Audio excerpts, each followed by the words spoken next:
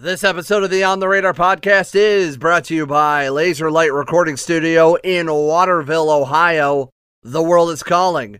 Pick it up.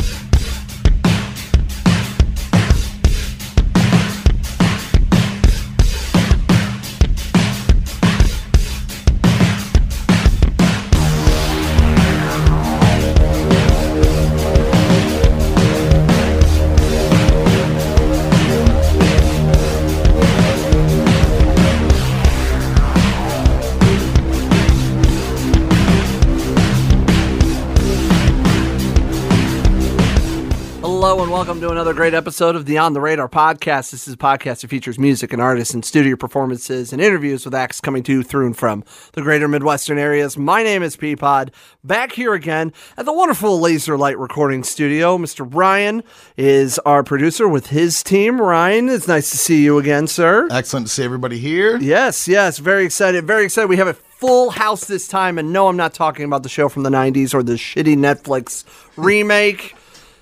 Shout out to Stephanie Tanner. Anyway, yeah. We can do some bits. I'm very excited. I've had these guys on a few years ago. Fucking thing. And it's already off the rails. I had these guys on it all the way back at episode 8, and I am so honored. These are the first actual full band they have returned to the podcast. I'm very excited. The Temperance, Michigan, Northwest Ohio, Southeast Michigan, shoegaze, emo, whatever you want to call it, is a phenomenal act. They are outside. Gentlemen, welcome back. It's so glad to talk to you guys, and I'm so glad you guys are all doing well. Thank you so much for doing this. Of course. Yeah, thanks for having us. Of course. Take a moment, reintroduce yourselves for the people who are unfamiliar, who have not listened to the first Outside episode. Of course, you can listen to that on all major podcast platforms. Cheap plugs at the end of the show. Go ahead and introduce yourselves and tell us what you do in the band. I'm Evan, and I sing and I play drums. I'm Cody, I play bass. And I'm Drew, and I play guitar. So it's very interesting because when we first interviewed these guys, you guys had actually a fourth member. And unfortunately, right around that time, I think it was like a little bit after we talked to you guys a few years ago, he ended up moving away and kind of things. It was hard to, keep everybody on track with stuff. So you guys kind of went your own way with as a trio piece with Evan taking over as most of the singing while drumming. Yeah. It's very rad, and the last few years have been awesome for Outside. Of course, you release your own self-titled album, with Clegg, and putting it out on vinyl, which is really rad. And now you've hooked up with a great friend, a great supporter of the program, Head to Wall Records, with this brand new album. That at the time of this recording, when this is out, the album will be out, so you can listen to the album right after you're done listening to us. But the album is called Green in You, and a lot of this talk today will be kind of focusing a little bit about, our state of mind right now in the slow motion apocalypse that is 2020, and also, of course, talking about the new record. But I first want to just say, how are you guys holding up right now? What's your mindset? What are you feeling right now due to everything going on? Hit it, Ev. Yeah. I mean, just for us personally? Yeah, personally, professionally, whatever. So personally and professionally and everything, these days I'm very, very tired. And I think that pretty much sums up this whole year for me. It just seems like everything around me and us is just moving very slow, but then at the same time moving very fast. Yeah, it's crazy to think that it's already a few days from Thanksgiving. Yeah, it's insane. It's almost 2021 already. It feels like it's still March in my mind. Yeah, and with 2020 being such a train wreck of a year, it's like everyone's like, oh, 2021, but now we got this spike in COVID again, and everyone's either canceling holidays or just doing minimal family stuff. So we're all still adapting, but it's starting to feel normal. So I don't know what it's going to feel like when we go back to either playing shows or being able to tour or things like that. I don't know if it's going to be on the web for a while. People have been doing the virtual concerts and stuff, and if you have a big enough fan base, that works out, because then you can still have them maybe pay for a stream to watch you. But like everyone else is just like, hey, we want to. We're feeling stagnant. Yeah, we just want to play. Nothing to look forward to, really. Yeah. It's just, so it is a bummer, but I think with all this downtime is also, it's like double-edged sword. Mm-hmm. It's enough time for people to sit and listen to the record when we do put it out. Mm-hmm. Hopefully that creates a demand for when we can play shows for people wanting to go and see us. Mm-hmm. But at the same time, when you're just sitting at home, and then I go to work every day, and like I just work at a pizza place, and we're like considered essential workers, and we are fucking busy every day because every place is getting shut down. So a lot of my time is just spent there. So like we haven't really been jamming as much, and like Evan does virtual teaching, which has just been like for the kids and for the teachers. I'm assuming I don't want to speak for him, but it just seems difficult, It's good as it gets. That's the best way to sum it up. You're working with the lemons you got. I will say this: if I was at any other school, it would be hell. Mm-hmm. But I'm lucky enough to be at an amazing school, the Toledo School for the Arts. Mm-hmm. The administration is very supportive of the staff, and the students are very receptive to us actually trying to take education seriously online. Mm-hmm. I have nieces and nephews that go to schools in Metro Detroit, and they get just busy work packets to work on, or like they have Zoom meetings where the teacher literally just does nothing with them, and like me and the other teachers at TSA, like we really have talked about it, and we've come to realize that we have a lot of integrity in what we're trying to do, and we're still trying to make the education relevant for them, because and we get it, it sucks.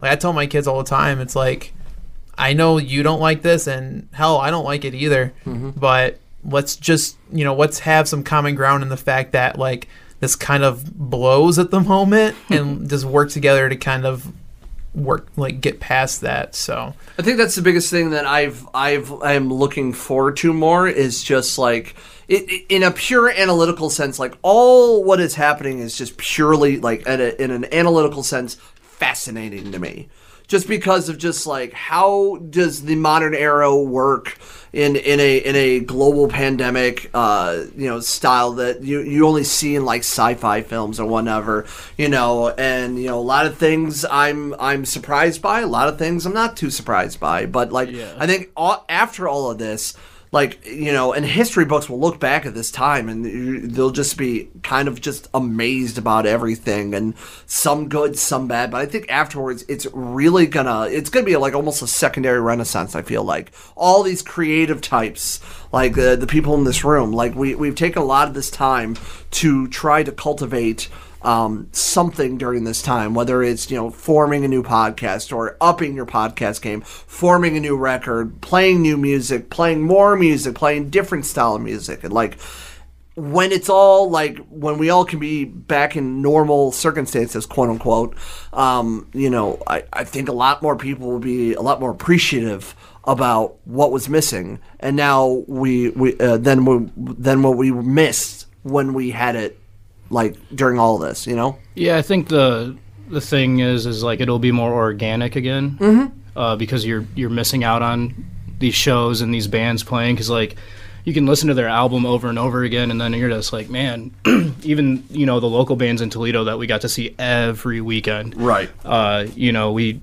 We haven't seen those bands in months. Mm-hmm. And you don't realize what you have until it's gone. Right. So these bands not playing really start affecting you, because you're used to your social norm being seeing your friends at these shows. Mm-hmm. Now everyone's staying at home, and I mean, like I said, we all three work constantly. Drew every day. Yeah, Drew works every day. He does construction. Mm-hmm. Evan's teaching every day. I'm making food for people every day. So it's our lives didn't change too much, mm-hmm. but the demand for things has changed, and hopefully after all this, like you said, people will appreciate again, live shows, not take that for granted. I'm sure places like the OT, once everything is settled, will be just as prominent as it was. I felt so bad. I felt so bad. Zach had put so much time. He did. And to see the community, though, like, support him after all this happened, and then, like, I know he opened up for a little bit again. I don't know if he had to shut down again. I think he's now back at carry-out food. Okay, because Michigan shut down everything, so I'm not sure what's going on. But we're still letting people in the building. So, like, it sketches me out still because, like, do I go and see my family for the holidays, or do I just stay home because I'm exposing myself to all these different people coming in, and a lot of these people don't wear a fucking mask because they don't care. And, like, in Monroe, it's such small town mentality, so it's like we got a whole glass set up now, so they're not supposed to be able to, like, get through to you, and they're talking underneath it to you with no mask like, on. You're like, what the fuck is the point? It defeats the purpose. Yeah, like, fuck, man. Like, we're all dealing with this every day, and you got the people that are like, I'm a non-believer of all this shit, and you're like, spare me. My mom just got over COVID. Oh, God. My nephew had it really bad, and he's only 15. Oh, my father had it, and there was a scare for a hot minute, and then he's gonna go. So they live in Myrtle Beach. Oh, wow. So, that just shows you, like, it's everywhere right now. And, like, to take a chance and just be, like, out here and, like, people are bummed that the bars are closed for the day before Thanksgiving. It's like, dude. Like, you don't get the fuck over yourself. Right, yeah. Like, stay home. Choose the battles. Yeah. Get drunk at home. Be safe. Yeah. Home drunk's better anyway. I don't drink, so I hate that shit. Right. Like, that fucking...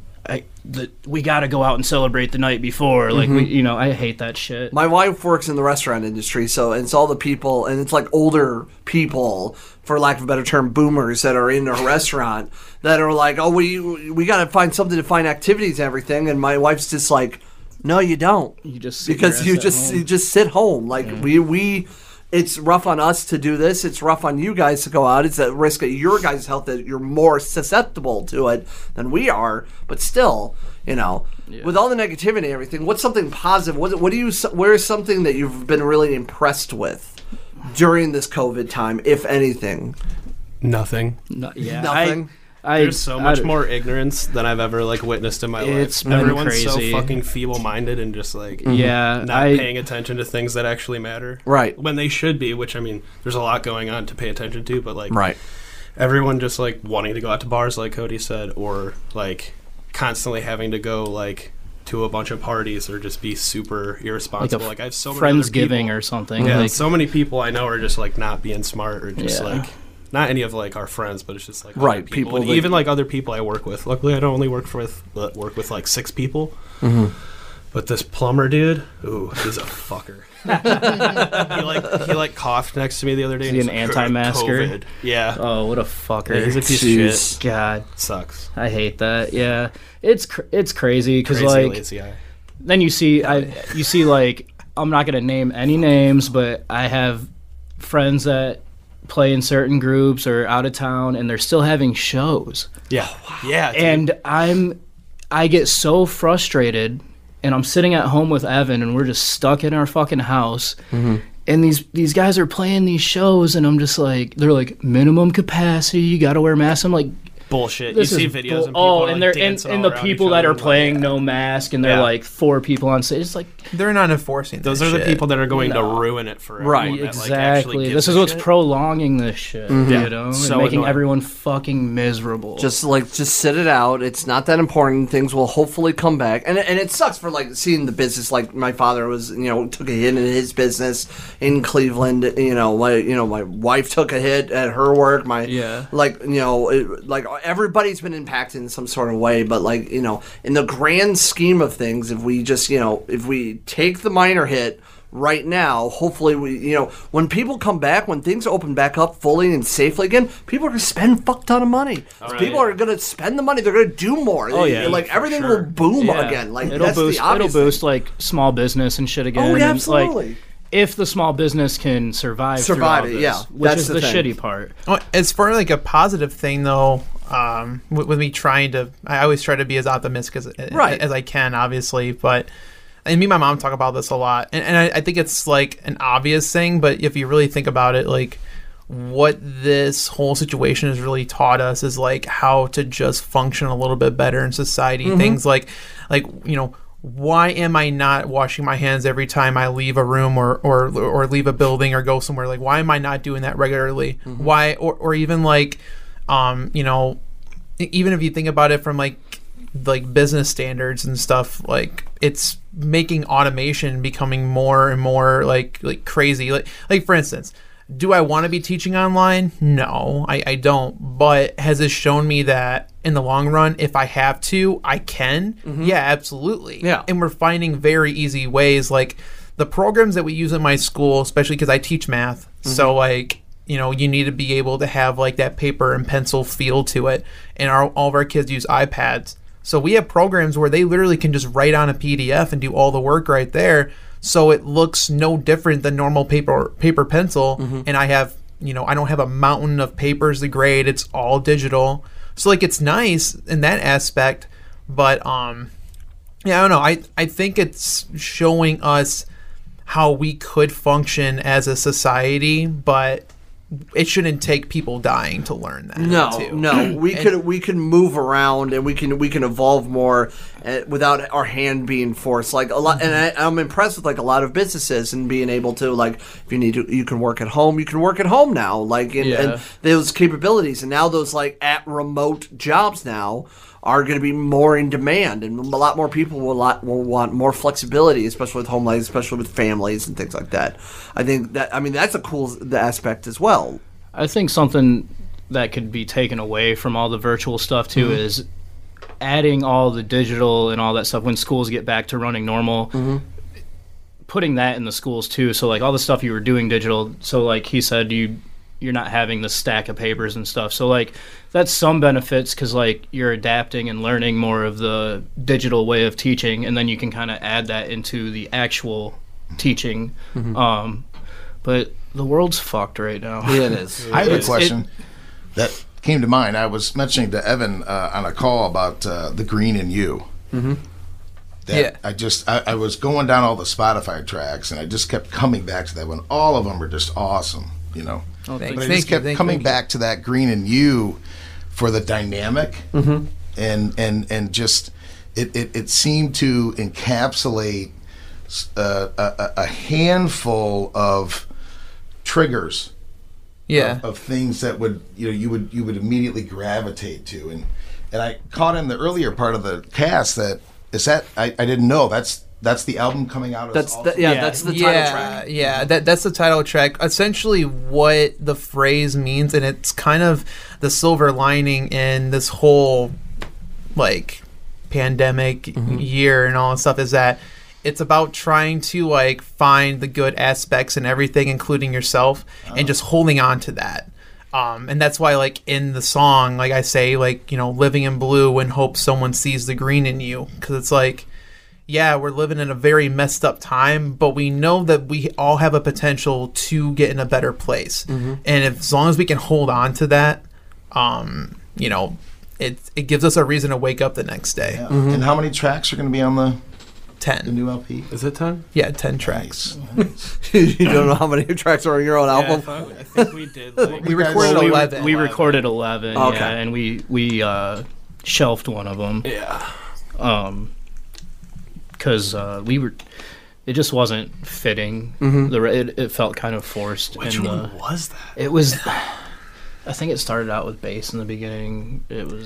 Yeah. It was a different sounding song. Pretty much. Bad, it song, was easily, without a doubt, the hardest song I ever tried to write vocals to, and it's ironic because it's a very simple progression that is very repetitive, and I just. Like, my mind just pooped out on me trying to write vocals and lyrics for it, and but it was like the last thing I think you worked on vocally? Yeah. So it was just kind of like, all right, we got these 11 songs. Like, I'll get it. The one off, and then we'll do 10, and then it's 5 on 5. So if you buy the album, you got 5 on one side, 5 on the other. So I always like that, a good even amount. Yeah, I did too. I hate when like if it's like a 3-album LP and there's only like 3 songs on one side and then you have to flip. A lot of my hip hop vinyl, like because some of the songs run for a while, so a lot of them are like that.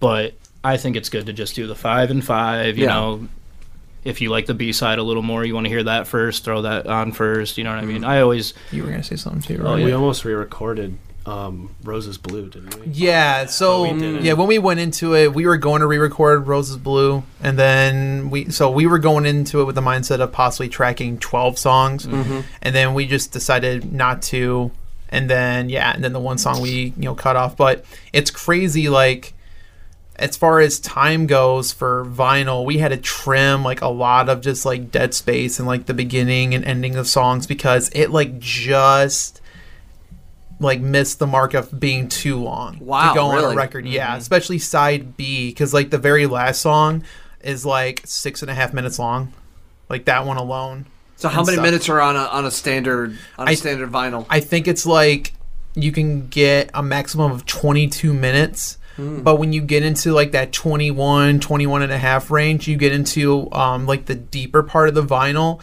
So like it doesn't sacrifice the sound. I think it's just it's hard to explain. I know Josh from Head to Wall explained it to me. It's just like it's kind of like a bumper area. Of time. Yeah. And JC kind of explained it to who we recorded with at Lake Bottom. So I could be completely wrong, but I know sometimes when the record. So don't quote me on this, but I know a lot when the album ends, it'll run a couple grooves. Yeah. And like you said, that's the bumper space. So I think it's good for the needle because then it lets the player know, lift the fucking needle and all that. Right. Don't quote me on that, but I just know a lot of the records have that dead space at the end and then it lifts up. Cody is not an expert on records. I am not. Just for the record. I've spent a lot of money on them, but I don't know much about them. I've spent so much more money this year on records, and yet I still haven't hooked up. I bought a brand new record player. And then I got speaker sets for my friend, and then the one thing that I'm missing, and for the life of me, I can't think of the term. It connects everything together. I don't know what it's called. It's like the piece of machinery that connects like for the sound. You need a stereo head? No, a receiver. A receiver. That's it. That's just that's it. I need a receiver. Said that's that, it. and I second. Yeah, that's you just get. I just run mine through a stereo head. Yeah, I just need to find like better speakers, and I just because I bought a brand new with some of the pandemic money. I bought a brand new record player and just a nice Audio Technica. I will say that the benefit of having Cody move in, because he just moved in with me back in May, he brought in his whole record setup, because I just have like a little like dinky like I don't even know what kind it is. It sucks, but it has like the speakers built in. Yeah, it's I had something like that. Mine broke. What's nice is our other roommate Jimmy a couple years ago. He gave me this Huffman. No. Oh, okay. No. Jimmy Morgan. Okay. James Morgan. It's our first shout out of the podcast. He's probably playing Destiny right now. He's probably he games. Hair wild as hell. But he gave me this record player, and he was like, I can't figure it out. It won't play. And the cartridge just had a wire that was kind of loose. So I fixed that, and I've had this record player, this really nice Technics record player for a while. And so I started buying more records, and now I got so many fucking records, I don't know what to do with them. I think I bought like at least a dozen records, including yours this year. So thank you. You know, well, as soon as it came out, it's like, here's pre-order done. I haven't even heard a song. Fuck it, let's go. Fuck it. Yeah, no, it's awesome though. Like I'll be teaching like one room over from our living room, and then he'll be cleaning, and I'll be teaching, and I'll be having like a stressful day, and I'm like, oh, he's playing Chet Baker, and it's soothing. Or like most days, like lately, he's been on a big Bjork kick. So I'll hear that a lot, and I love it. Okay. So being guys that play heavier music, and I'm just broad stroking this, I know so many people that listen to Bjork or Lana Del Rey or just like the complete other opposite spectrum. Why? Well, is it or is it not, too? I mean, Bjork, that is outstanding to hear. Bjork is amazing, right? As far as like singing, nothing and against production. them. I just like very confused. Yeah, and to be honest, I just turned 30 this last year, so like my taste in music has matured a little bit. So like maybe when I was 18 or 19, Bjork would be like so weird to me to listen to, but then I listen to her now in the instruments and the production and her voice. I mean, she's fucking amazing. So, and then Drew listens to a lot of like Depeche Mode, and we both like. Oh, Depeche Mode's rad. We like Tears for Fears and we love New Order and stuff like that, and like we're really into Susie and the Banshees. Yeah, he just turned me on to them the other day. Susie and the Banshees. Yeah, they're great. It's like, I don't want to say it's like Joy Division, but it's in that realm, but a little. It's different than that. You're not gonna go in there and get that drony Susie and Banshees. Yeah, they're a little more rough around. Yeah, they're a little more rough around the edges, but they're good. Yeah. And I literally just listened to Willie Nelson. Yeah, he listened, and that's another thing. You know, we're listening to Marty Robbins and Willie Nelson at the house and Chet Baker. So it's like I listen to a lot of jazz too. Yeah, you know, so like my grandfather was super into jazz, and I still to this day can't get into jazz, but like he was missing out. Well, for him loving jazz for what it is, it's almost the same when he was explaining to him. It's the same realm as how I explained to others what post rock was for me. Sure, yeah. Because that's the realm of music that I got super into in the last few years. Nice. After I turned 30, like for some reason, like the whole idea of a whole instrumental album was like, before then I was just like, I would never even remotely listen to that, and now I will gravitate to that more. A lot of those like Wall of Sound type bands, or like even like diving into like the shoegaze world and everything. Like in my younger years, I would never understood with that realm of music, and then getting into now in my mid 30s, like that's what I'll gravitate more to, because it's like the tones and the feelings and the energy. There's an atmosphere. Well, there. when you're in high school, when you think of like instrumental, you think of like a jam band. like Fish or something. Fucking shitty. Yeah. So you think of that, but then that ain't my shit. Yeah, no, but then when you realize that there's very like melodic and ambient type stuff of that style. I mean, like Cody was the first person to ever show me Explosions in the Sky. Oh yeah, absolutely. Yeah, which is usually like the backbone of every post rock band, right? And that's exactly. Or like, even if you want something with a little more like, I want vocals on this, Appleseed Cast is a great gateway into like post rock. You know that what I mean? And American Football. Yeah, all that stuff. Anything that was like considered math rock or emo in the early 2000s. I think I used to love American Football, and now I listen to more like, I like The Promise Ring and like Texas Is the Reason and all those old bands. But I was just gonna say Texas. Yeah, they're great because they started playing more popular rock stuff, but it wasn't compromised. It was still hardcore rooted. And it's like aggressive, but still like super catchy and like easy melodic, to listen to. Or even like Sunny Day Real Estate. Yeah, Sunny Day. Like, some would say the godfathers of emo, if you will. I know that's like a corny term, but and a lot of people don't know that band, the rhythm section, went on to be in Foo Fighters because Dave Grohl seen them play their last show and was like, I need this fucking rhythm section. Then he later fucked the drummer over and he like redid his parts in studio. That part made me so mad about that documentary. If you watch the Foo Fighters documentary, like Dave Grohl dogs this dude out, plays the drum parts that he was supposed to play because he's like, I like them better this way. And then years later, he's like, I always felt bad about that. And the guy from Sunny Day's like, my confidence was completely shot for like 8 years after that. I could not imagine of all Dave people. Grohl goes in and Dave plays your fucking like parts. Yeah. Just like you see him, he's like the nicest dude fucking ever in rock and roll, and all of a sudden, like, he just like crushed somebody's dream. You know, and he's the one who sought those guys out. Right. He's like, I like the band that you were in. I'm going to have you play because Sunny Day's rhythm section was fucking unmatched. That bass player and drummer were insane. And, I mean, that documentary says it all, though. Dave was like, it's like years later, he's like, I feel so bad about how things went down. It's like, yeah, you fucking didn't say anything to him and replayed it hard. Yeah.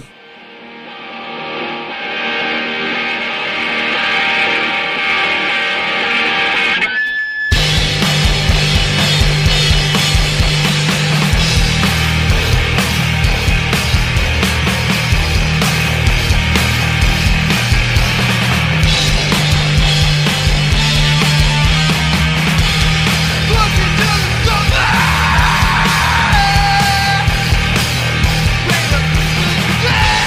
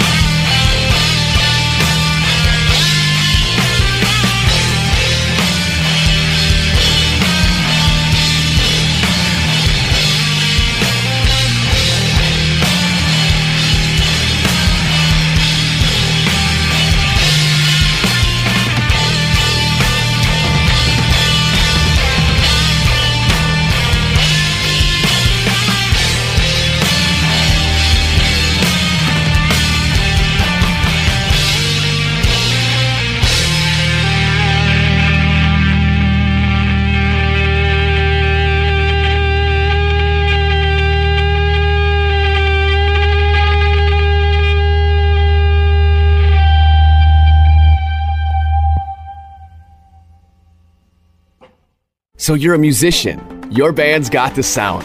You've written your own music. And now you need a studio to record it. Come to Laser Light Recording Studio, now open right here in town. Laser Light delivers the complete studio recording package for local musicians. High quality equipment, post-processing and mixing, plus a balanced range of musical instruments, amps, mics, and studio players for taking your dynamic sound to the next level. Plus video-ready capabilities. Toledo's collaboration station. The Laser Light Atmosphere is a uniquely designed space centered on capturing the art of your performance. The studio is modeled around an unassuming environment, delivering both freedom and fulfillment. The Laser Light Acres are the ideal setting to snap some photos for social media, playbills, and product releases. The world is calling. Pick it up. If you're a musician looking to record your music, come take a tour. Check out the vibe and book your session at Laser Light Recording Studio in Waterville. For more information, go to laserlightrecordingstudio.com. That's laserlightrecordingstudio.com. The idea of like maturing, then, that was like a big subject matter a lot of in this album. I mean, that the one website, it escapes me right at this moment that the time of this recording released like the early stream of it, going deeper. Yeah, no, sorry.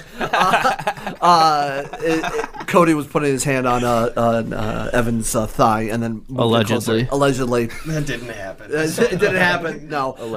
This is a normal Monday evening. Yeah. A lot of the subject matter is about like maturity, getting to your 30s and how life has changed and how life has been affected and things like that. And I always was I was always interested in that subject matter a little bit on this album, diving into it more, listening to the pre-release stream. It's phenomenal, by the way. But thank you. I really like that subject matter. That and also Cody, your grandmother passing was like the biggest, like the two things that really like stood out for me. So like I want to start off with like kind of the maturing age. Like where was the point for you then, if there has been one, that you realize like, holy shit, like I'm an actual adult allegedly now. Like was there a moment? Was it just the age? Was it like waking up and now your back hurts constantly? Is it all those memes that you see? Yeah, it is a real thing. Oh, trust me, it is. That happened to me 2-3 weeks ago. I had to teach from my bed because my back locked up. Mm-hmm. So yeah. Was there an actual moment of like you're no longer a kid, you're a mature adult? Like was there a moment? Was it just a gradual thing? I moved out. I used to live with Eli, and I moved out on my own over the summer during quarantine, and that was a little weird because I just like live on my own, work every single fucking day, and it's just like, okay, yeah, that's got to be a little more responsible, and like. I was just gonna say, Drew's things a little more smart. Drew's grown up a lot, man, because he only 25. He lives on his on his own. He's got 2 vehicles. He like goes to work every day. We were literally just talking about this on the way out here. I was like, I would never say this to his face, but I'm really proud of that guy. Thank you. No, but he's just like, because it's easy to just live with someone and then like. They take part of half the rent, you take part of half the rent, or in our case, it's 3-way split. But when you live on your own and you have all these more responsibilities and you got to make sure your ass is up for work every day and you got to make sure your house is clean and do all this shit. Do your dishes, feed your cat. Yeah. Make sure your bills are paid on time because, you can't have someone else front the $350 or whatever the fuck you need. You know what I mean? So, yeah, I'm proud of him because I've known him since he was a little kid. Right. And mine and Cody's living situation is even more interesting for me personally because pretty much what happened was like I took over my like childhood home. Mm-hmm. So like my parents just literally like a year ago to right now like got a new house up in Woodhaven, Michigan, let the house for me to take care of and stuff. And so to help out with bills, I had my friend Jimmy move in, then Cody moved in later on, and just like. I don't know, like with me being now 28 and like really like having to kind of catch up with all my friends that have had to, like really grow up and like become an actual adult. Like it's weird. I was explaining it to my girlfriend one time. It literally feels like overnight I went from 18 to 28, and it hits you harder than you will ever imagine. Yeah, it's crazy how hard it's super weird to me that I turned 35 in a couple of months and I'm in the process of buying my first home You know, congratulations. Yeah, congrats, man. Thank you. It's amazing. That's huge. It's a big step. It's a goal. Talk about some positives, you know. My wife and I this year we celebrated 5 years of marriage. Hell yeah! You know, Congratulations. yeah. Good for you. It's so weird, like just all the things that have happened. Like, Peapod living his best life. Just about. I mean, we did recently get a puppy, so that's been really rad. Tell us more. I know. Yeah, What's up, dude? But we won the lottery. God, I wish. I'm driving a Rolls Royce. No, I actually have to be in the process. Are you wearing of a finding Rolex right now? Damn. I should talk. Same brain, bro. Are those dude, Louis on that Vuitton wavelength. loafers? This man's out here. Louis V. Louis V. He's stunting. The drip on this guy. God damn. Yeah. No, it's just Oozing like swag. but like a lot of those things that like when you think you're an adult and like you never realize that you would experience all of a sudden like you marriage, kids, or 2 adults and white picket fence and all that shit. When you realize that and then you are living it, you still don't feel like I still feel like I'm just like a punk ass kid because I work in an industry that's kind of skews older and all of my coworkers are 10, 15 years older than me. So when I'm like very excited to explain to them like how this, I have to explain to them all about like what podcasting is, and I know that I'm gonna get blank looks from people not understanding what I'm talking about, and I'm just like, oh man, and then like when I get really excited or I just think something is super dumb, and I'd be way out there and just saying, no, this is dumb and they'll look at me like, yeah, I'm that punk ass millennial, like I'm that guy. I'm staring you in the face. Yeah, I'm that guy. Whatever. But like, it's really weird to be an adult and realize all the stuff you get. But then when I talk to people younger than me, or even just seeing women who are younger than me, and I'm just like, y'all are kids. You're seriously kids until like you're at least 25 in my book. I work with a lot of younger people, and I'm the exact opposite. I feel old now because I'm working with all these young people, but but they don't act any certain, like they're all pretty down, I guess I would say. They know what's up because like I'm not this. I don't like old person that doesn't know like shit. You know what TikTok I is. sounded so weird coming out, but like I know. Like what's a meme? Yeah, like I can at least relate to them on some sort of level, right? But as far like I'm one of the oldest people that work there. I think the people that are like 4 years older than me, 5 years older than me is like the oldest people. My boss is 36, right? So like, and that's what's crazy because I worked with him at that pizza place over the summertime, and it's like, like so he's 30 now, and he said he's one of the oldest people there, and I was just under him being 28, but like me and Cody when we hang out, I feel like me and him are still like 22, 23. It's 15. it's just crazy to think, and especially with how long this band's been together. I mean, we're coming up on almost 7 years of Outside being an actual band, and then Drew's been in the band for 4 of those that's years. crazy to think about. I mean, Drew's been playing in bands even before that too, playing in Dismantle, and then like and we've been playing shows all together. So like me and Cody have known Drew since he was like what, like 18, 19? 17. I think 17. Yeah. Very young. Because BLV used to be this spot in Bowling Green that we would have all the shows at, and by we I mean the guys in Dismantle lived there. And that's where I met Drew. That's where I met Matt Gruen, Sean, all those guys. Met all our friends. Literally all our friends that we are still tight with now. Clay, all those guys. Yeah, it was a really nice spot to go to. And then they moved out, and everyone stayed close because all those people just moved to Toledo. So it stayed the same. And then OT started having crazy shows with Joey booking them. I mean, the first Outside show was... or one of the first was us, Pity Sex, and Nothing at Ottawa Tavern. Like, God, I miss Pity Sex. Yeah, I just jammed them like a week ago. Yeah, they're great. Wait, Ryan doesn't understand. Out of context. Out of context. Pity Sex was a band out of the Ann Arbor area, and they were a big deal. And I interviewed them right before the precursor of the podcast happened in the last incarnation of the radio station I'm on, for all those outside listeners, outside the area listeners, excuse me.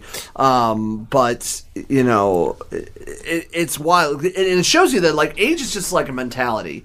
It might be just a number, and it makes you realize, like, what you could be good and apply for in life and everything. And then that's it. Like, you know, maybe you get to a certain age and your doctor goes, maybe you need to cut down on the shit you eat. That's about it. That's where age actually does come. It becomes a factor. Other than that, it's all mentality. Yeah, I can't drink milk anymore. Me neither. I got old, and then I'm super lactose intolerant. It's fucked. We have lactate and oat Yeah, milk in it's our and like fridge, so. the older I get, the worse my stomach is. It's fucked up. Yeah, I have the worst acid reflux and heartburn problems ever. My wife loves ice cream, and it's so hard for me to find like a good lactose-free ice cream Yeah. until fairly recently. Anything that with oat milk, it makes the best ice cream. That sounds. Oh, it's good. It's good. Go to Kroger or whatever. Like they have a huge I selection think of the- oat milk. I think the ice cream. Lactaid milk we get has. Such a dumb name. I know, for milk. yeah, lactate. I think Someone they make was like ice cream, smoking a blunt was like, Lactaid. dude, that's funny, Johnny. Johnny, Yeah. pass the blunt, Johnny. Lactated. It's like all these like businessmen are just like in suits smoking weed for the very first time, Snorting selling- coke. Yeah, exactly. Well, it's like, and if you say it fast, it sounds like you're saying lactate. Yeah, You exactly. know, so it's like, yeah, I like lactate milk. Oh. No shit. Cool. Cool, Like, man. all right. Oh shit! Cool. Great story. Wow, Evan, you're mean. Fucking I dick. try to be. Actually, he's the nicest dude for that. Evan is the nicest dude, he is really like nice. legit, For no and, Me, not and so probably much. one of the best drummers in this area, bar none. Have you heard me play drums, people? I know you did it on the album. No, that was Or Drew. Drew. That's it. No, I know the Cody hell, just dude? stood stuff. Yeah. I did. outta not- here. I did. Yeah, he's like, you fucking crediting him where I played Fuck. drums. Sorry. No, I don't care. It's funny. Did you even listen to the album? Did I actually record those drums? Oh, yes, you That's did. right. Okay. God, that seems so long ago. My brain. It is was a long time ago. That's It what's was funny long. about Over a this year. album. Yeah, it was over a year ago, and I kept thinking like, oh, we gotta get this out. We gotta get this out. I think he was thinking that too. And then we were like, no one's rushing except for Yeah. us. Right. Like, and then COVID happened, but I was just glad that we got it done before all that shit. I was actually living in Toledo, Sylvania, like 9 miles from here, at my dad's, and JC's was right around the corner. So I was going over there a lot during COVID. But then I moved back to Monroe, and it was just funny because I would go over there and we wouldn't really do anything outside related. We were fucking around with like other riffs and stuff. And we had just listened to the album so much that I just needed like a break from it for a minute. And then I was like, I listened to it again and I was like, man, I just want this fucking thing to be out so people can hear it. And like we were doing the stream today and I was really, really glad about that. So everyone could hear the full thing. Cause like, yeah, I leaked it to a couple of my friends and shit, like just so they could hear it. I remember And, like, Evan giving me early demos of it. Oh, Yeah. really?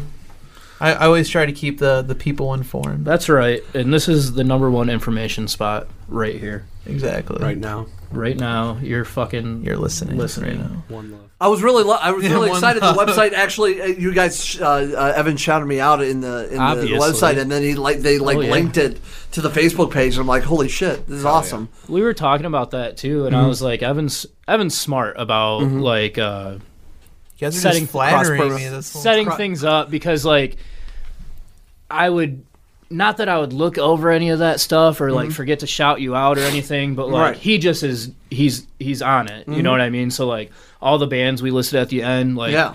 those are bands that we support. Those are bands that we love and those are our friends and like we want people to know about them. So like if it means like putting it at the bottom of a review or something like that, it's like why not? You know, just shout everyone out, get Right. everyone on the same, you know, cuz fuck it.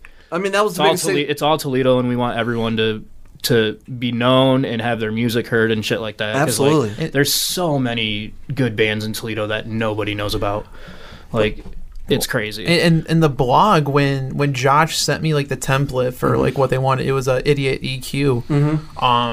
At one point they were like, "Is there anything else you like to promote, or are there any bands?" And I was like, like since they're asking me, why not take this time to talk about that? And I try to really think about more than just like the bands that people in Toledo would know already. I mean, I talked about the Toledo bands, and I talked about like some of Drew's projects that he's been working on, like Mutilated and Manka. But at the same time, like I was trying to think of like other bands in Metro Detroit that I feel like need more of a spotlight. I talked about a band called Jesus Wept that's out of Metro Detroit. Great band. Shout out to Chris. Yeah, good band. They're Great just people. just a really good band. I mean, Drew could probably describe it a little bit better than I could. They're like pissed off, like street punk, but like metal. Like I'm already in. Like Yeah, a Motorheady, but like It's very metal, but punky but metal. punk. Yeah, Okay. it's hard to- The drums set it apart. I Picture a leather jacket playing Gibson Explorer and All right. having. I see it. Yeah. just the leather jacket. And Just like the a leather- fucking phantom. Just a ghost playing. So like bands like that, or another band that our friend Nick and Mike are in, their Wounded Touch. They're really good too. Just like really fast, like heavy, like pissed off music.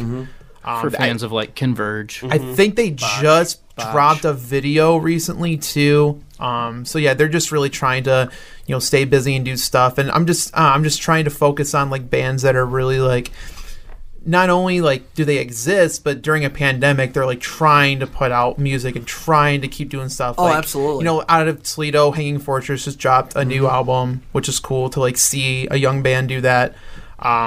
Just I don't know. We're just trying to like bring everyone else up at the same time. Well, that's the biggest theme of my world, personal and professional, is rising tides raises all ships. If we can connect, and we were talking about this before we got started. If we can connect people, thank you. If we can connect people and have other artists, share the platform. We can use this platform and our platform to show other people their platform.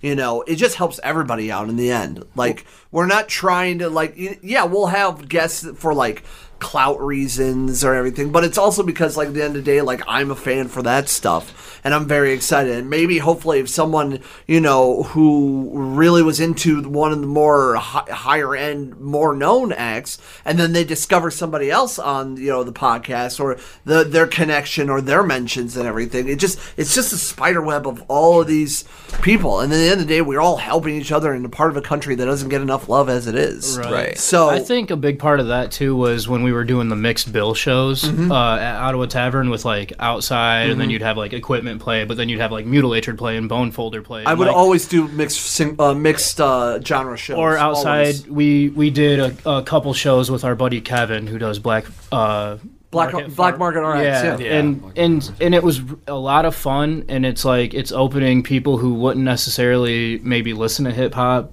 like so much. They're like seeing the energy, and it matches the same thing we're doing, so it's like, why wouldn't these two artists play together? You know what I mean? I always like that, and just like I always love playing a heavier bill show with Outside, because a lot of the bands that will come out of town, they play every night with hardcore bands, and they play with metal bands every night, and they're like having to hear the same fucking shit over and over again. But then we've been told like it's nice, it's refreshing to hear like emo band or a shoegaze band on a hardcore bill, and it's like that's cool to me, because then those guys are actually listening to us because we stood out on that show. You know what I mean? Because if you're like an opener and you're just kind of run-of-the-mill hardcore band or something, you're gonna keep opening and doing that shit for a minute. But if you keep pushing it, and like say you're a hardcore band and you start hopping on some rock shows or like some hip-hop shows or something, people will be like, oh, that fucking band goes and does everything. You know what I mean? I think it's just kind of cool to do mixed bill shows, because it gives you the opportunity to get new fans from that might necessarily not listen to you. You know what I mean? I mean, one of the coolest shows I got to go to with Cody like a year or two ago was like No Warning and Lil Ugly Mane. That show was fucking crazy. And who else, dude? Who else? It was Never Ending Game, No Warning, Lil Ugly Mane, and then like I think Freedom played. So it was like all these hardcore bands, and Lil Ugly Mane's like this like chopped and screwed, like just. That's a phrase I haven't heard in a minute. The chopped and screwed. Yeah, and he really like he does like he takes his whole style, his aesthetic, like it's like DJ Screw in 2020. It's Wow. great. Yeah, it's amazing. But we've seen him, and he's like friends with all those guys in those bands. So like, all these people came to see Lil Ugly Mane, and then there was just all these kids here that were like trying to see Freedom and Never Ending Game and shit, and it was wild. It was a good time. Mm-hmm. But like, that was probably the most like mixed bill that I've personally been to. I can't really think of. When I saw Sumac Dalek played, and it's like a group. It's like a noisy industrial hip hop group. Like they have like a dude that plays like has a bunch of pedals and stuff. He does samples and loops and stuff. This other dude raps over it, and it's so cool. And then Sumac is just like an absurdly heavy, like just metal heavy band. I don't even just extremely heavy, like melodic and dissonant band, and it was just like a very cool thing to see. One of the first shows that I ever went to was Coheed and Cambria, Me Without You, the Blood Brothers. Whoa. And I was really into the Blood Brothers at the time. I was really into Coheed. I was really into Me Without You. I was like so stoked to go to this. It was at State Theater. And I get there, and we're like waiting for Blood Brothers to play. And if you're not familiar with them, they're just a weird fucking band from the early 2000s. Like, they're just spazzy, whiny. It's weird. Very, very flamboyant, you know? So there's all these, like, prog metal Coheed fans there waiting for Coheed to play. And, like, their fans are fucking diehard. Mm-hmm. Tattoos of the Keywork, like, crazy shit. And we get there, Blood Brothers start playing, and literally anyone who was like trying to push pit or mosh was getting like beat up, and like people were getting spit on. Like, oh wow, they were saying obscenities to the Blood Brothers and shit. You know, it was like if Blood Brothers had been billed with Cannibal Corpse. Like, I would expect that reaction. I would go to that and my god, I'd buy all the tickets. And I'd be a liar if I said Coheed wasn't amazing, because then 10 years to the day, I went and seen them play at State Theater again, which is now Fillmore, and they were doing their 10-year for that album, and it was like nothing had changed. Same people were there, like, it was fucking crazy. But I just remember that being the first mixed bill I went to was Blood Brothers and Coheed and Cambria, and the Blood Brothers got shown zero love, except for me and my buddy John Gilbert. He was OG. The real one. Yeah, and like I just remember being like, this is crazy. And the Blood Brothers were probably making so much fucking money for like them at the time. You know, because State Theater was packed, dude. But then they were getting called all types of shit. It was crazy. And me, I was like, fuck you, I love the Blood Brothers. So I was like starting the pit and shit like that. And like, I didn't give a fuck. But I was there to see Coheed too. So I was like torn. I was like, I love this band, but I'm getting hated on by everybody for liking this band. And then that's when I made a firm decision that I'm never going to give a fuck what anybody thinks about what I personally listen to. Right. Fuck them. Right. Fuck them. And that's the biggest thing. It's like it's your like. So if their response to you in some sort of fashion, and that band opened my eyes at the time to shit that I had never really heard before. The Blood Brothers were crazy. Yeah. You know, through them I started listening to the Locusts and all that crazy. Did shit, all this musical evolution in your touch and your taste like affect the recording for Green and You? Did you want to step up the game from the self-titled album off of Clegg? You know, for this new record, you know, like what did you want to try to do different for this? Well, I know that we had a lot of conversations, like literally day one after the self-titled came out, of like, you know, what things that we could do differently, and I know like, you know, with Drew being so like, you know, in tune with like he's very specific with what he wants for guitar stuff, and day one since the last record, me and him have conversations of like, you know, we could have done this or we could do this. So I think we really want to try to like use that record as a good like stepping stone of like, you know, we know now what we need to do to get the product that we are really stoked about, like fully. Not to say that we weren't, but I think that looking back, like right now, like how I feel about Green and You right now is a lot different than how I was feeling about the self-titled when it came out, because there's a lot of things that I could pick apart and like you know, I could have done this differently with drums, or we could have done this vocally differently. But with this, I think like we really pushed it to where like we didn't settle for anything. When it came to the mixes, I mean, that was really what took the longest amount of time was the mixing, because I would just sit in the studio with JC and we would just go through song by song. And he was so patient with us about this whole process. Yeah, because like he said, we got done with the first full length, and we would listen back to it, and we would be so excited because it was new for us, and like, this is a full length, you know what I mean? Mm-hmm. And then over time, you start picking shit apart, or you hear somebody say, oh, the vocals were low, and you start thinking about it. So when we went in the studio the second time, I think we were like, no, we want to do like a rock record, like have it be heavy but not compromise the melody, but still have it to where it's like, you know, that these are heavy riffs that we're trying to play but still have the melodic side to it too. And I think it came out good because JC was patient with us. He helped me with my bass tracks push as hard as I could, and like, you know, he sat with me and made sure that everything sounded tight and good, and I love it.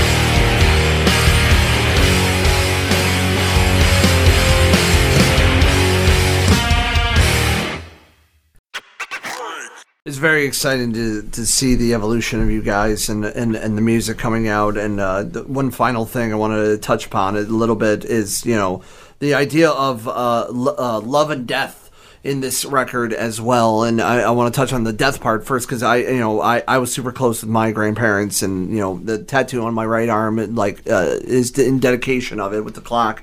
And they've had a big effect on me more than like anybody else would, even my own family. So hearing about some of the stories that like you did, especially about like how you still had your grandmother's flowers from the funeral in your room, to the point that like she even spoke to you in time, like that like when I read that on the Idiot EQ interview, like that hit my heart hard. Like I was just like, wow, like I feel like where that's coming from. Yeah, it was so my mom moved when I was 19, and I lived with my grandma for a while, and we were real close, and we lived at the house that my family had built in Monroe. Then that house got took by the bank, whatever, and then I started living on my own. I think I was like 20, 21. But I always stayed close with my grandma. Like, she was just my person that I would go to, you know what I mean? So when I had to sit with her for those 3 days while she was passing away, it was like how you were saying earlier, when did you feel like you grew up? It was honestly watching her die. I was like, okay, because I handled it how I felt I should. I was there with my mom the whole time. I was there with my family. I stayed there, and I think that really kind of pushed me into a different mindset, because I had lost people before, but this one really kind of fucked me up. And then the whole thing with the flowers, like, yeah, I kept her flowers for a while, and I have this rose petal that I have that I put in a book, because my mom was like, if you put it in a book, it'll like keep it, whatever. Yeah. But yeah, I had that fucked up dream where she was like, this isn't helping you. You need to cut this shit out. So I still didn't get rid of the flowers. I left them where they were, because like I said, I moved to my dad's. I was going through some shit. And I think I told my buddy at the time, I was like, just get rid of them for me. You know what I mean? Like, he even asked before, because he knew.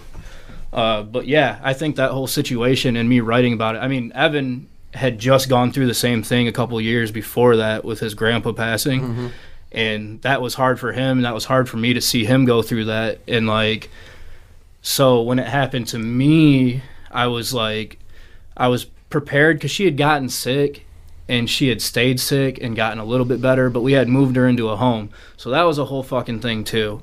And writing about it, I feel like I got what I wanted to say out. Because, like, Cass Street, like we said on the Idiot EQ thing, is, like, part 1 almost. And then Flowers From is, like, part 2. So, like, Cass Street's her passing away, me dealing with that. And then Flowers From is her kind of, like, reaching out. And I don't really believe in higher power or any of that shit. But, like, I had that dream, and it shook me up. You know what I mean? Right. Woke up kind of like, what the fuck, man? And, yeah, so that's what that whole situation just threw me into, a more mature how to handle things, you know what I mean? And I think it was just dealing with her, like seeing the deterioration of her throughout the 3 days. It was just kind of toughened me up a little bit. So even you referencing like cardinals and stuff, because I remember like you were on the weird phone. Shit, bro. You're on the phone with your mom recently talking about that, because in both songs he references like cardinals. And he can touch more on that, but he was talking to his mom over the phone, and he pointed that out to her, and they were both relating on that. And like, I just thought that was really cool, that's something that you two have talked about, like, that symbolism. My mom told me, she was like, every time a cardinal's around, that was your grandmother. Like, that was her favorite bird. Like, whenever she would be in Myrtle Beach. And when my grandma got sick, I know this sounds like goofy shit, but this is what happened. My mom seen a cardinal flying around her yard. I swear to it, I seen a cardinal that was flying around me in Scott's apartment.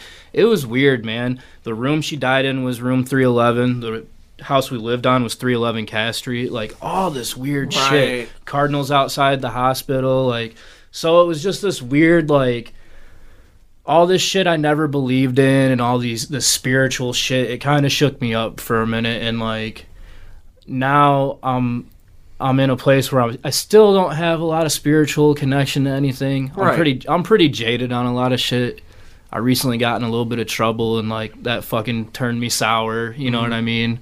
But that being able to write that with these guys and having Evan sing it how because he knew how I felt.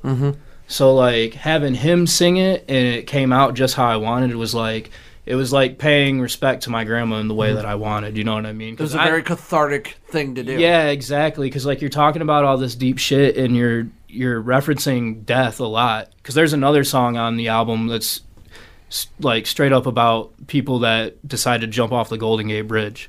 I had no other shit to write about, and I was like, watched this crazy documentary called The Bridge, and I just started looking up the dates because I was like, man, they were talking about this place is beautiful, that's why a lot of people jump off of there, and I was like, man, that'd be crazy to write about. And then I looked up some of the stories from like way back in the day because I didn't want to talk about anything that somebody would recognize from now. You know what I mean? I didn't want to step on anyone's toes or disrespect anybody, but these were like stories from like 54. Yeah, you know, old ass stories, and I don't say anybody's name or anything. Right. But yeah, it was just this album for how much melody is in it. There's a lot of dark. I mean, just go on the Idiot EQ and read the write-ups that we did, because like it's not just about my grandma passing away. Like Evans had his buddy pass away from an overdose. There's just songs about him dealing with situations with his family and how he deals with them, which are very personal and deep. And it's like, if you take the time to dive into the lyrics, I think that's what the longevity of this record will really be. The riffs are so good that at first listen, you're going to be like, fuck yeah, this is sick. But if you sit down with it and actually pick apart what we're saying, like, I think that's where it's going to start sticking with people. And like, that's where you get that like cult following, because they're like, man, this album's fucking crazy. Because there's certain albums I listen to that the lyrics, like, they just mean so much to me at certain times.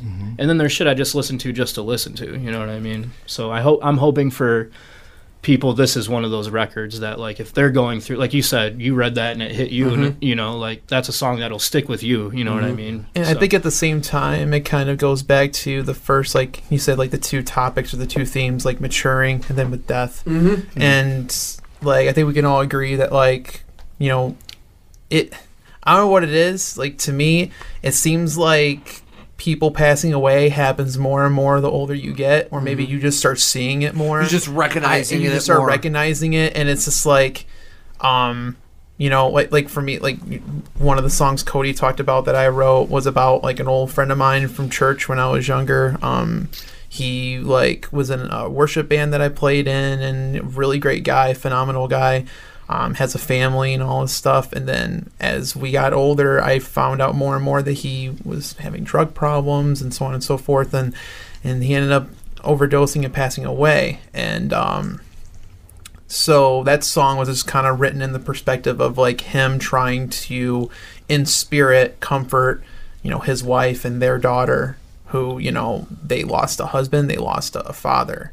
And obviously I haven't dealt with that kind of situation before, you know, and I'm fortunate for that, but at the same time, it's like nothing makes you realize your own mortality more than seeing the mortality of others like running out, and it's wild. And so I feel like those themes and those topics and those kind of thoughts, like when I was 21, 22, I wasn't thinking about like losing people like that. I wasn't thinking about the fact that like my parents will pass away one day. Like I didn't think about that at that age.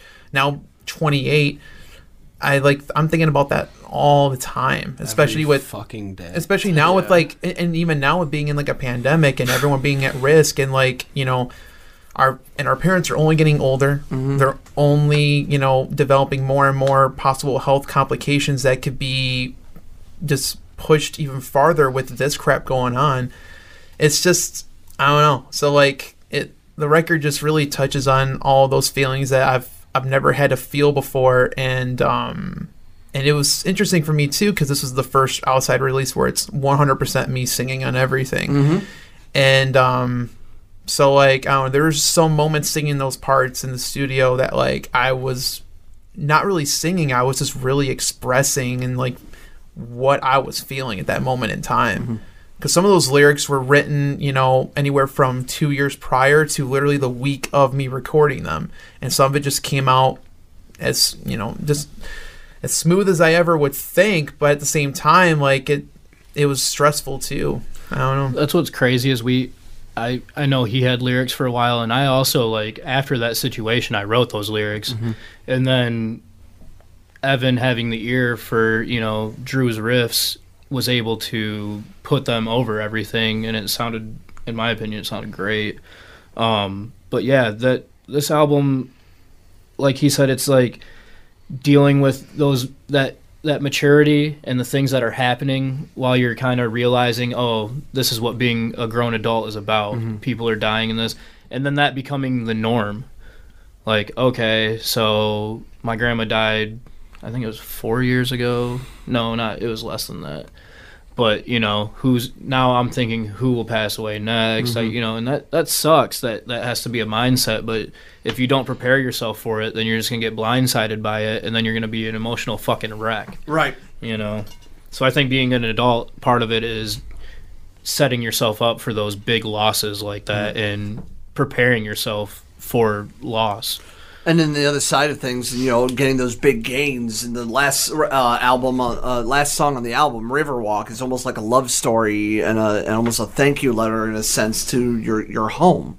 Yeah, it's strange, like how, like the lyrical content in that song. When I first wrote it, it was really just about because I wrote that song, you know, back when we like just put out that full length, the last full length. And when I wrote that one, that song was pretty much just about like pretty much living in an environment where like people are becoming more and more angry as the days go on. People are becoming more, I guess, ignorant, if you will. There's no love that's being shared anymore. And like me and Cody, with us living in Monroe our entire lives, like Monroe was at one time, like I would say, a town that thrived with culture, and there were people that were passionate about things, and it's just slowly but surely deteriorating. And then now this pandemic's pushing it even farther away. But then like for me, by the end of it, when I decided to write the song, I was able to, develop a really good relationship that I'm still in right now. And not only that, also have been like bettering myself professionally, bettering myself mentally in a time and in a place where I would normally think that wouldn't be the case. So, so like when I rewrote the second part where all the instruments come in, I pretty much just said that, like, even though this is a good situation or this is a good person coming into my life that I want to, share those feelings with, like, I'm welcoming that. Even though, in a way, like, I'm scared to, because everything around me in this environment isn't giving me a reason to, I'm still welcoming this because it's a good feeling that I want to cling on to. And that's why, I wanted the record to end on that note, where it's like, it's an understanding of, no matter how low everything will get, there's always just a little something that you can find that can blossom into something even bigger than you ever imagined. It's so rad seeing you guys develop and as people and as musicians. And, even when we first got together a few years ago and re-listening that those stories and those experiences and everything, and then coming into here and having like a real understanding about what the world, at least a better understanding about the world around us and how to take it instead of just kind of like tossing it away. Like it's kind of beautiful seeing the growth of everything and being the growth of musicians. I'm like, yeah, we can still fuck around and be ridiculous and be obnoxious when we can, but I think that's the beautiful thing about being like a more quote unquote mature adult is when you can laugh around and you can you bullshit with people, and then you can know when you need to step up and do things when you need to. Yeah, there's just a lot of crazy shit going on, so it's like if we were to come in here with, because if you listen to the last podcast, we were just going nuts. Yeah, having a good time. But to come in here and act like there weren't certain things weighing on us, and act, like I said, we're all working and we're all trying to get through this pandemic without losing our fucking minds. Right. Seriously. It's and at first it was kind of like, okay, I was working in Toledo. I worked at a restaurant, and at 9:00 that night they shut down. And I was like, thank God, I didn't want to fucking work here anymore anyways. But then a month had passed, and I was like, oh, they're not calling me back yet. So I moved back to Monroe and got my job back because I knew they were still open. And now I make a decent amount of money, whatever. But the fact that I had to uproot and go relocate to find a job and shit because my unemployment wasn't going through Ohio at the time, it was like, I was like, fuck, man, this is actually a real situation. Like, this isn't just make-believe, you know? So when I see people still, like I said, my mom just got over COVID, so I don't take the shit lightly, you know? I respect all you guys wearing your masks and here and shit, because, like, it's fucking crazy right now. So it is. So you can definitely hear a difference in tone in our voice from the last podcast to now. Yeah, you know? It's a little more bleak, and we're just a little and more... we're a little ran out. It's and I don't think bleak is necessarily the best. I mean, it is in a sense, but I don't think it's the broad stroke of the description, because, you know, this is all natural. We're supposed to feel like this because we're really dealing with it in the real sense. We're not in the you know rainbows and unicorns feelings about it. Like, this is like just real raw. If we came in here laughing it up like last time the whole time, people would listen and be like, "Who the hell are these guys?" Here's the reality too: is people that maybe didn't necessarily know they had depression or could deal with those things. This situation is bringing a lot of that out of people that necessarily were like, oh, I was happy in my day-to-day, but now that my routine is fucked up, like, I'm starting to feel these symptoms that a lot of my friends or shit have talked about before. So like now you understand. Like, now I think as much as there's some misunderstanding with people, because you're always going to have those fucking assholes that are, I don't believe in this and the government that. It's like, dude, I do not have the time. I don't have the patience for that shit anymore. Like, this is bigger than all of us. Yeah. So just take care of yourself and take care of everyone around you. But I think a lot of people are getting struck with, oh, I'm stuck at home a lot. I'm around my kids a lot. I'm starting to get depressed. This life is fucking crazy. I can't just shovel them off to school. Right. You know, so. Well, no one has that escape. Yeah, and no one has that excuse anymore. Like, oh, well, they did that shit at school. Evan had to deal with some shit online, and, you know, the parents like, I can't watch them all the time. And it's like, well, you can. You can. You should be watching. Yeah. You know. But I think everyone's dealing with it in their own way. Some people are choosing not to believe that this is actually happening, and then some people are just trying to live their life day to day. Yeah, which is what I'm doing. Right? Because fuck, man, and that's all you can do tomorrow.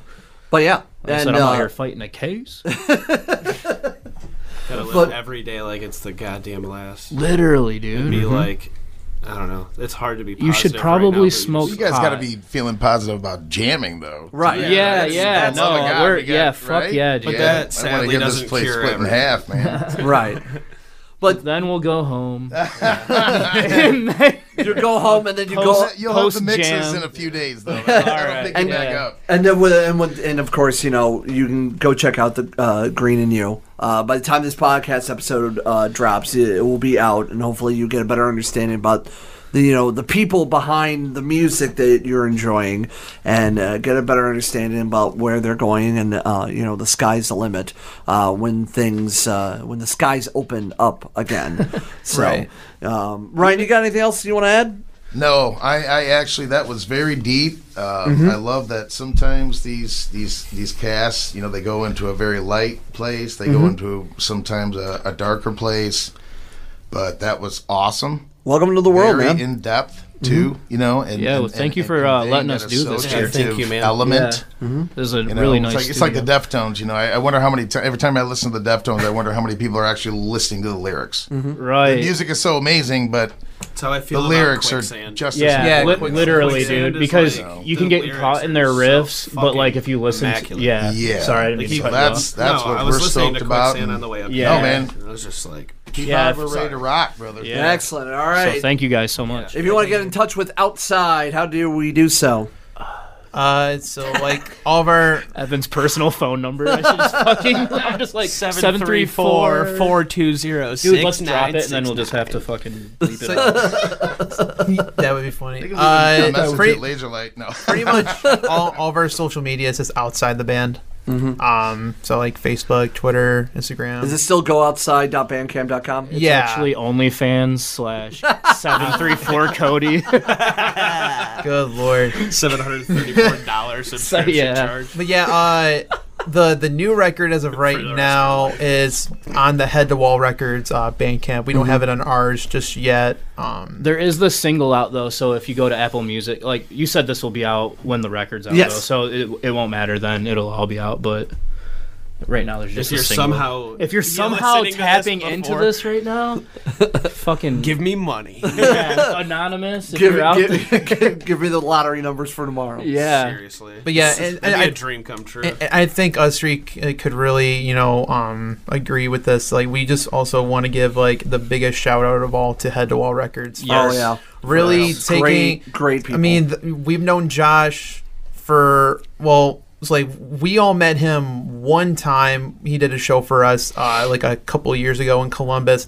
But me and him have had conversations for a while of just like he really likes what we're about, and he started talking to me probably 2 to 3 years prior of signing us, just asking how things are going, interested in what we're doing.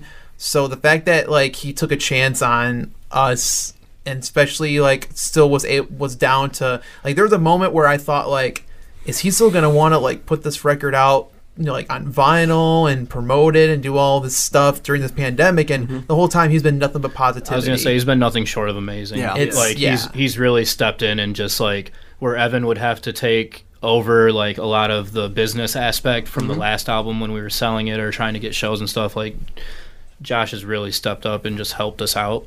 Those Head to Wall guys are real solid, best. and the bands that we even, featured and bring everything. Yeah, He even didn't he sell the rest of our album on the Head to Yes, Wall? So yeah. the first album we did, he had no problem, even though that we did that on our own. He sold the rest of what we had on the online Head to Wall Hell yeah. store. So like he's been supportive of the whole process, and much love to the Head to Wall family. Yeah. All the bands on there. shout out to Head to Wall. Shout out.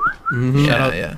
Of course, if you're interested in recording and to this phenomenal studio that you heard some of the tracks at, go to laserlightrecordingstudio.com and you can learn more of what they feature here in Northwest Ohio in the Waterville region. If you want to follow this podcast, Facebook, Twitter, and Instagram, it's at On The Radar PC, and all the links to where we are and where you can listen to is over at ontheradarpc.com. Thank you so much, guys, for joining in again. It's been a pleasure. Very excited for everything. Thank you. Thank you. Yes, Man. Thank you. I am P-Pod, you are you, and thank you so much for listening to another great episode of the On The Radar podcast. See you.